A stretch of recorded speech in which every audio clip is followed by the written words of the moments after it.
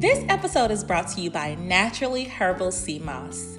Sea moss has been around for centuries, but I was just introduced to it this year, and it has literally changed my life.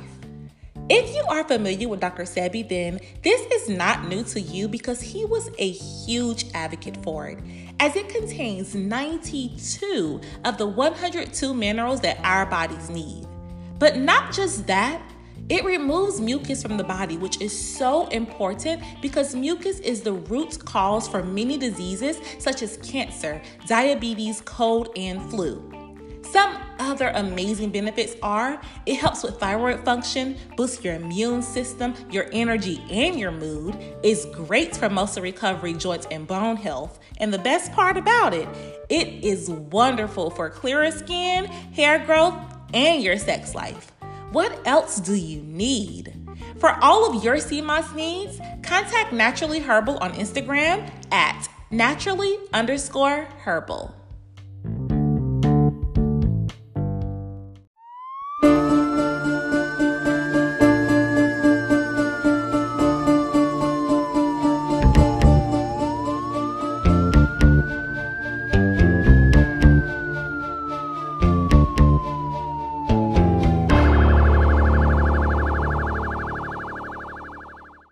Welcome back to another episode of Couch Detectives. I'm your host, LB, that's me, and you already know what I'm about to say. It's not new. Thank you for being here. We are 12 episodes in, and you are still tuning in. I am grateful. If this is your first time tuning in, welcome to the family. I hope you enjoy this episode, and it will encourage you to stick around and subscribe on whatever platform you are listening on. You can also follow Couch Detectives Podcast for visuals and updates on Instagram at Couch Detectives Podcast. Now let's jump right into it. This is actually the last episode of the year, and we started this from my backyard. So I said to myself, hey, I am home for the holidays, so let me give y'all another story from my backyard. This case was extremely popular when it first happened, and a few networks actually got a hold to it. And I want to bring it to you here on Couch Detectives. The last time I went to the great state of North Carolina, I was in my hometown's backyard, Winston-Salem. This week, I am going to take a trip down 40 East to stop in Greensboro for a second, then move on down a little more. Durham, North Carolina, this week, I am in your backyard as I bring you this case that shook the 919 when it happened. This is the case of Denita Smith.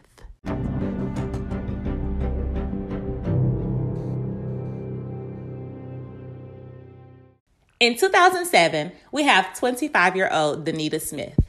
Denita was born on November 20th, 1981 in Charlotte, North Carolina to Calvin and Sharon Smith. She had one brother, Jonathan Smith, and a sister, Jaleesa Smith. Her mother described her as special. She said that she could see things that the average person couldn't see, and this is what made her great at what she did. She said she used to carry around a camera because she wanted to be a photographer. It was her way to express herself, and she was really good at photography. Her mom said she was such a bright light in their lives and in the lives of so many other people. Her friends described her as an ambitious person who always knew what she wanted, and she would make sure that she got the things she wanted too. My kind of girl. Denita attended West Charlotte High School and graduated in 2000. Upon graduating, she made the decision to attend North Carolina Central University in Durham, North Carolina. Look at there. We have another HBCU on this episode. While at Central, she was very active. She was an Eagle Scholar a member of Sigma Tau Delta International English Honor Society, a saxophonist with the Sound Machine Marching Band, and a member of the Worship and Praise Inspirational Mass Choir. She was also a reporter and staff photographer for the Campus Echo, which is the campus newspaper, and she earned a fellowship at the New York Times Student Journalism Institute. She was one of only 2 people from North Carolina Central to ever earn that fellowship. She graduated from North Carolina Central in 2004 with a bachelor's degree in English. But she didn't stop there. She stayed at North Carolina Central University and decided to pursue her graduate degree in English. While doing that, she continued to write stories and take pictures for North Carolina Central student newspaper. She mentored undergraduate students in writing. She became a member of Alpha Kappa Alpha Sorority Incorporated, and while pursuing her master's, her thesis focus was on the expression of Black identity in the work of Richard Wright and Tupac Shakur. Listen, she was doing it. A serious force to be reckoned with.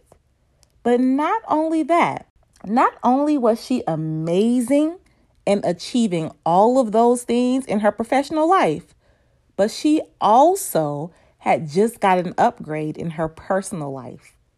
She had been dating a guy named Jameer Stroud, and Jameer had just put a ring on it. Jameer also attended North Carolina Central University, which is where they met in 2000. He had a lot going for himself as well. He was a businessman, a member of Alpha Phi Alpha Fraternity Incorporated, and when he left Central, he became a police officer down in Greensboro. And she was so excited to be engaged to him. Greensboro is about a 45-minute to an hour drive from Durham, so they had somewhat of a long-distance relationship, but not really because they saw each other frequently. Danita's friends and family adored Jameer, and everyone in their circle and some onlookers described them as that couple. They had everything going for themselves. And on top of that, they looked good while doing it. Danita had everything she could dream of. She was helpful on campus and a leader in the community. She was working on her master's with the intentions of completing her doctorate and in the process of planning a wedding. Unfortunately, that was a degree and an altar that she would never see. On January 4th, 2007, Danita set out to start her busy day with the goal of checking everything off of her to-do list. She got up, got dressed, and headed out the door. She didn't even get the chance to make it down the steps of her apartment complex by foot. At about 8:19 on the morning of January 4th, a call comes in to Durham Police Department. Durham 911, where is your emergency? Hey, Campus Crossing Apartments. We hear gunshots coming from somewhere around here. Did you hear anybody scream afterwards? No, this young lady that stays over here, she heard it too. She's like upstairs and shaking and stuff like that. The maintenance man said that he heard gunshots. He actually drove over closer to see what he heard, and he saw a young lady hurrying away because she had apparently heard them as well. The maintenance man said she seemed to be extremely distraught as she left the area. I would be distraught as well. I do not do gunshots. He said she got in her car and drove away. I would have too, sis. After his call to the police, they showed up, but they didn't see anything, so they left. Now, I wouldn't say this is very uncommon, especially not now. Unfortunately, there are often gunshots in several areas of Durham, and many people don't pay it any mind, although they should. So the police leaves the area without making a report. About an hour and a half later, at around 10 a.m., another call comes into the police. 911, where's your emergency? I think this girl just fell down the stairs. She's at the bottom of the stairs, head busted up and blood everywhere. Okay, she responded to you at all? She's not even moving. Do you want me to get her ID Okay, if you can. Now, her name is Danita Monique Smith. Okay. Danita. Oh, she ain't moving, man. In this call, you hear the caller saying that there's a woman laid out at the bottom of the steps. It looks like she fell down and she was unconscious, but maybe someone pushed her down. You also hear the caller identify her as Danita Monique Smith. From his perspective, it just looks as if she has collapsed at the bottom of the stairs. The police arrive at the scene to investigate, and Danita's family is also informed.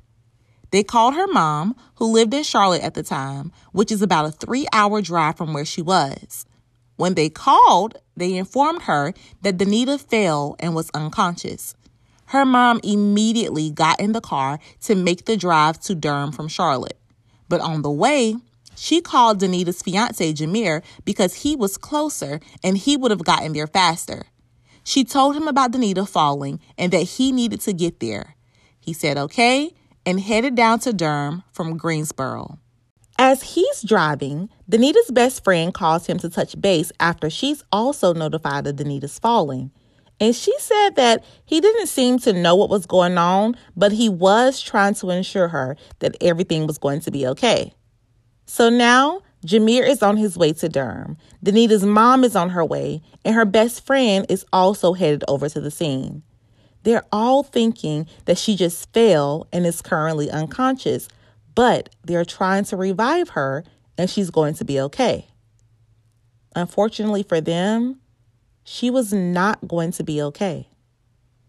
While investigating the scene, officers thought that it was just a fall, but it turned out to be so much more. They are looking at Danita's body and they see blood coming from her head, but a fall from the top of the steps would do that. This blood, however, was not from a fall. Upon further investigation, they realized the blood coming from her head was because of a gunshot wound.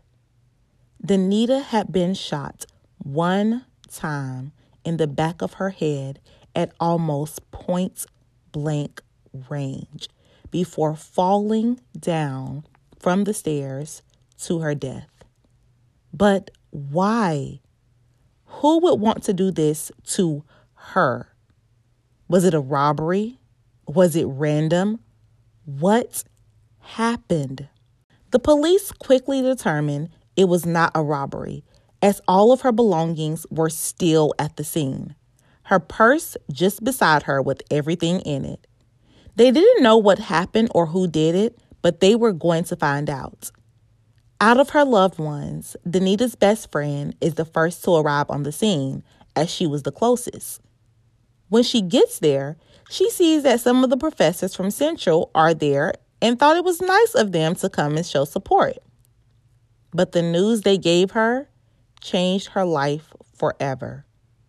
They informed her that Danita was dead.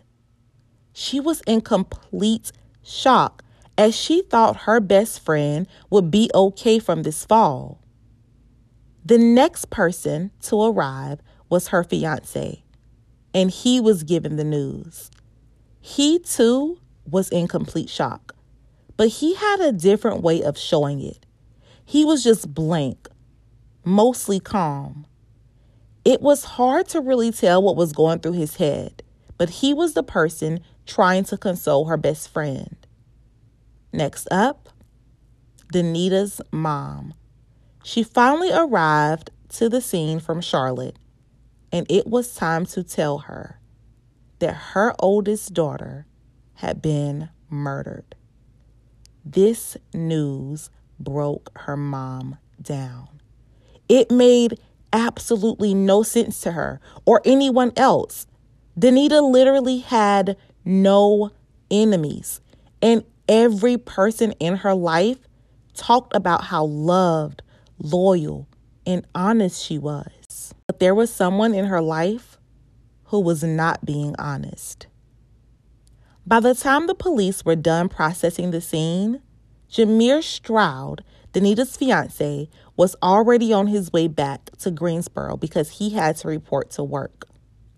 They did ask him of his whereabouts that morning, and he said that he was at home in bed because he had a long shift the night before, and he needed to be back at work that next morning. It was determined that he was being truthful, so for the time being, they let him go. However, there was an area of his life that he was not being truthful in. At the time of Danita's death, they were engaged and had been dating for several years. But during this time, unbeknownst to Danita, Jamir had been unfaithful. In 2004, while dating Danita, Jamir had met a young lady named Shannon Crawley. Shannon Crawley and Jamir had a few things in common. One of those things were they both lived in Greensboro. Another thing was they both kind of worked in law enforcement. He was a police officer and she was a dispatcher for Guilford Metro 911 in Greensboro. She was a single mom of 2 kids and was working hard to take care of them. When they met, they were just friendly at first, but that quickly turned into much more while he's dating Danita. Both Jamir and Shannon lived in Greensboro, so it was easier for them to see each other more frequently. They were in the same field, so they could relate to each other on a professional level. The more time they spent together, the more she fell in love with him. So much so that she became what seemed like a major part of his life, helping him paint his house, helping him move furniture in, allegedly meeting his parents, joining his church, buying a house in the same neighborhood as him, and even getting pregnant by him while he's dating Danita. Now, although she did get pregnant, she did not go through with having the baby. There are conflicting stories of how it came about, but she ended up getting an abortion. And soon after, her and Jamir were pretty much done. This was 2 years later, in 2006. Through all of this, he's still dating Danita, who has no idea about his life with Shannon in Greensboro. But Shannon knew about Danita. As Shannon and Jamir's relationship came to an end in early 2006, I guess he decided this was a time to get really serious about Danita, or to get more serious with Danita. He never told her about Shannon, but he did ask her to marry him. And of course, she said yes. He was the man of her dreams, and she was proud to tell the world about it. She flaunted her engagement to every single person that she came across. Around the end of 2006, during holiday break at the university, Jamir took Danita to church with him, wearing her diamond engagement ring. And allegedly, Shannon was there and she saw this. This did not make her happy.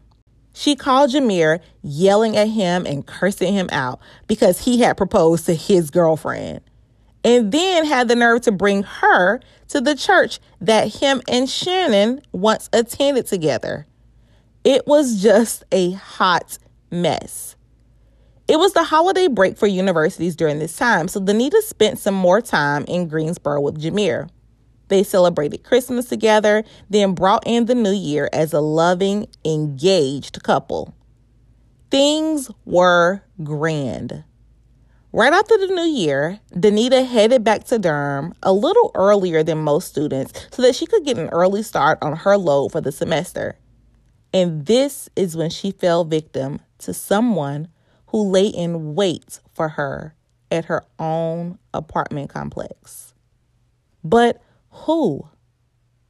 Well, in the beginning, I told you that the maintenance man initially made the phone call that he heard gunshots and he called the police. But when they didn't find anything, they left the scene. But remember, he also said that he saw a young lady hurrying away from the scene looking distraught.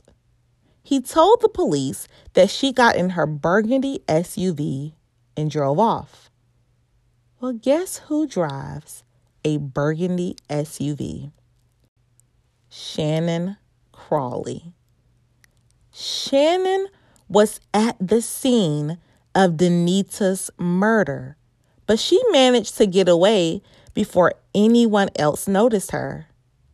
Thank God for this maintenance man, because this is the tip that would lead this investigation directly where police needed it to be. After looking into this tip and learning that Shannon was allegedly at the scene of the crime, of course they wanted to talk to her. So they made their way to Greensboro to speak with her at her job. She admitted that she heard what happened, but did not ever go into Durham. She said she drove through Durham a few times, but she's never stopped there. She also denied knowing Danita or where she lived. She did say that she was off of work that morning because she had to take one of her kids to the doctor. And they confirmed with her supervisor that that's where she said she'd be. And then she would come into work later. Because of protocol, they had to ask her if she owned a gun. And she told them flat out, no, she hated guns. At that moment, they had no reason to suspect her. So they left and continued with their investigation. Continued investigation revealed the relationship that Shannon and Jameer had. And more investigation led to a search warrant for Sharon's burgundy SUV. And in it, they found gunpowder residue on the steering wheel. But she said she didn't have a gun. She hated them. They also ended up placing Shannon's phone pinging off towers near the crime scene at the time of the murder. So she was there. She was in Durham. On January 9th, 2007, 5 days after Danita's death, police arrest Shannon Crawley, Jameer's ex-lover, for first-degree murder. But y'all, this is literally just the beginning. When she was arrested, she went calmly and quietly and simply stated, I didn't do it. In her mugshot, she's smiling. After learning that Shannon was arrested and who she was, Danita's family was devastated.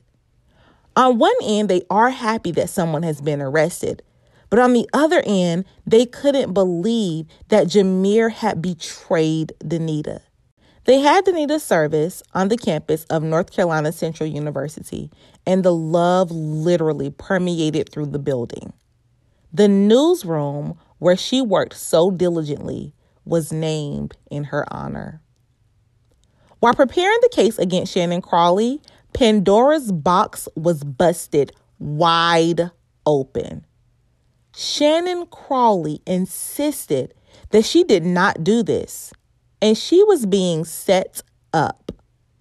She was released on a $175,000 bail in May of 2007, but after her release, 4 months after she was arrested, she was ready to spill it all. She claims that Jameer Stroud, Danita's fiance, was the one responsible for her death, and he was setting her up to take the fall. He could do that because he was a police officer. She said that he was stalking her, threatening her, calling consistently to her job, and harassing her to be with him. But she wanted nothing to do with him. She said she purchased a gun to protect herself against him, but only kept it for like a day. She claimed that he was mad that she had an abortion because he wanted her to have his child. Said he even proposed to her, and she turned him down. She also said that he threatened to kill himself if she didn't come back to him. She said he would show up at the dispatch center, stand in the hall, and just stare at her. But what was most shocking is what she said about Danita's murder. She claims that on the day before, Jamir made her ride to Danita's house in Durham with him just to see where she stayed and stake out the place. She said she didn't want to go, but he threatened her and her kids' life, and she did it for her kids. The next day, the day of the murder, she said Jamir forced her into her own car at gunpoint and made her drive to Durham. When they arrived at Danita's apartment, Jamir got out of the car. She heard him arguing with the woman, and she got out to see what was happening. Then she heard a gunshot, and Jamir ran back to the car and jumped in the driver's seat. When she tried to get back in the car, she wanted to go in the back seat, but it was locked. So he slid in the back seat and told her to get in the driver's seat and drive off. But the maintenance man didn't report seeing a man, just her. She said it was because he was hiding in the back. A lot to take in, right? Well, there's more. She told investigators that she could prove that Jamir was the one who did it. He had been calling her nonstop and harassing her since the murder, and she was going to get him to confess on the phone. So she bought her own tape recorder and began recording conversations with him. And he ended up confessing on one of the audio tapes. I spent 4 months in jail because of you. Because you lied. I told you all you had to do was shut the up, man. Jamir, just tell the truth. Please, don't do this to me. You know I already got away with murder once. Think I can't do it again? I'm sure you can. Someone like you, I'm sure. Just to keep my ass out of jail. And what about me? I didn't do anything here. Better you than me. And you tried to put a cop in jail. You know God is all-seeing and all-knowing. Remember that. How many times did I pray with you? Every day. You remember that? Sam, Yes. sorry. Bye. She had her family convinced that this was Jamir. She said her mom was even on the line sometimes, and you could hear him getting upset. In some of the audio, he's not very clear, and she asked him at one point, "Why are you whispering?" Allegedly, Jamir confesses, saying, "I got away with murder before, and I'll do it again. If they found out I shot her, I'll get life, and you've got a better shot than I do." This is all coming from Shannon's own audio tape, a police officer confessing over the phone. And not just that, y'all. Not only did she have this on tape of him confessing to killing Danita, a year and a half after Danita was murdered, she said that while she was staying with family in Charlotte, Jamir came down from Greensboro and raped her with a knife. But when she got to the hospital, she didn't want them to examine her. So, according to her, not only is she not responsible for Danita's death, but she too was a victim of Jamir Stroud. What does Jamir have to say about all of this? He says it was all a lie. Shannon was the one that was obsessed with him, stalking him, moving in his neighborhood, and jealous that he had proposed to his girlfriend. He said that he never asked Shannon to marry him, and he never attempted suicide, and he never wanted to have a baby with her. A lot of this is really just a matter of he said, she said, and none of it got the charges against Shannon dropped or charges brought against Jamir. At trial, the prosecution will reveal the evidence that they could to truly bring the truth and justice to Danita and her family. On February 10th, 2010, the trial began, and the prosecution was ready to let the jury know that Shannon was a jealous ex-lover who killed Danita in cold blood and tried to frame her police officer fiance for it. They showed how Shannon's, not Jameer's, phone placed her at the crime scene. She initially lied about having a gun. They found out not only did she recently purchase a gun from her coworker, but the exact same kind of gun was used in Danita's murder. The maintenance man testified that he did not see Jameer leaving the crime scene, only Shannon. The tapes Shannon had, where she claimed it was Jameer confessing, were quickly debunked, even though she stood by them. The prosecution said that was not his voice on those tapes. The voice was too high. They heard Jameer testify. His voice was much deeper than that. And why on earth would an officer of the law confess to a crime on the phone? Also, the rape with the knife, prosecution said, didn't happen. It couldn't have. A former sexual assault detective testified that Jameer had an alibi on the day that she alleges he raped her. A police academy instructor said that the cell phone records proved that Jameer was in Greensboro until after 2 a.m. on June 20th, 2008, the day that she alleged that he raped her, and then again at 6:32 that morning. And she had claimed that he held her at knife point from 2:30 a.m. until 5:30 a.m. that day, which means he would have had to drive at least 120 miles per hour to cover 100 miles from Crawley's sister's home or her family's home in Charlotte to his own home in Greensboro between 5:30 and 6. The lead investigator said that was impossible. He said that Jameer never went to Charlotte on that day. There's absolutely no proof, and his alibi was strong. Even more, she said that he penetrated her with a knife, and there were no lacerations found. And 2 of Jameer's neighbors testified that they had seen someone drive up to his trash can days before he found the knife, and then he reported it to the police department. So she had someone try to plant this knife in his trash can. So according to the prosecution and all of their evidence, everything Shannon said was a flat out lie in her attempt to frame Jameer for the murder of Danita so that she wouldn't have to answer to it. Shannon's lawyers claimed that Jameer was the one trying to set Shannon up. And because he was a police officer, he had the means to do it, regardless of the evidence that proved Shannon was the one responsible for Danita's death. They said it was Jameer. They blamed everything on him. Well, it was now up to a jury to determine Shannon's fate. They deliberated for about 7 hours before coming back with the verdict. While deliberating, they wanted to hear those tapes again, and the defense tried to get a mistrial because they asked for the tapes again. It didn't happen.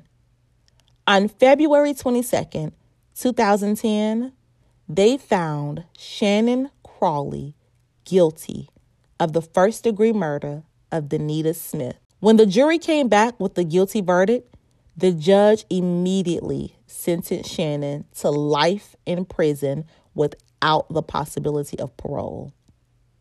She had a stone-cold face during the reading of the verdict and her sentencing. I personally think that she's a psychopath. But she maintains her innocence, and to this day, she swears Jameer is the one who did it and says that he got away with murder. She appealed her conviction, and it was denied. She's going to spend the rest of her life in prison, and that brings a little solace to Danita's family. Although Jameer was investigated and there was no evidence pointing at him, he didn't commit this crime or conspire with Shannon. But he is guilty of bringing this woman in his life who would ultimately take the life of the woman he's going to marry. And that's something that he has to live with. Danita was literally a shining star. She had everything going for herself. and everyone loved her. Her death left a huge void in the lives of so many people. But the memories and her legacy will live forever. So today, let's remember Danita Monique Smith for the loving, ambitious star that she was. Let's also remember that we are off for the holidays. There will not be an episode next week, so take that time to revisit some old episodes and interact with me on social media. There will be a holiday giveaway, so if you aren't already, be sure to follow Couch Detectives Podcast on Instagram so you won't miss out. Until next year, Couch Detectives, keep an eye out on your backyard.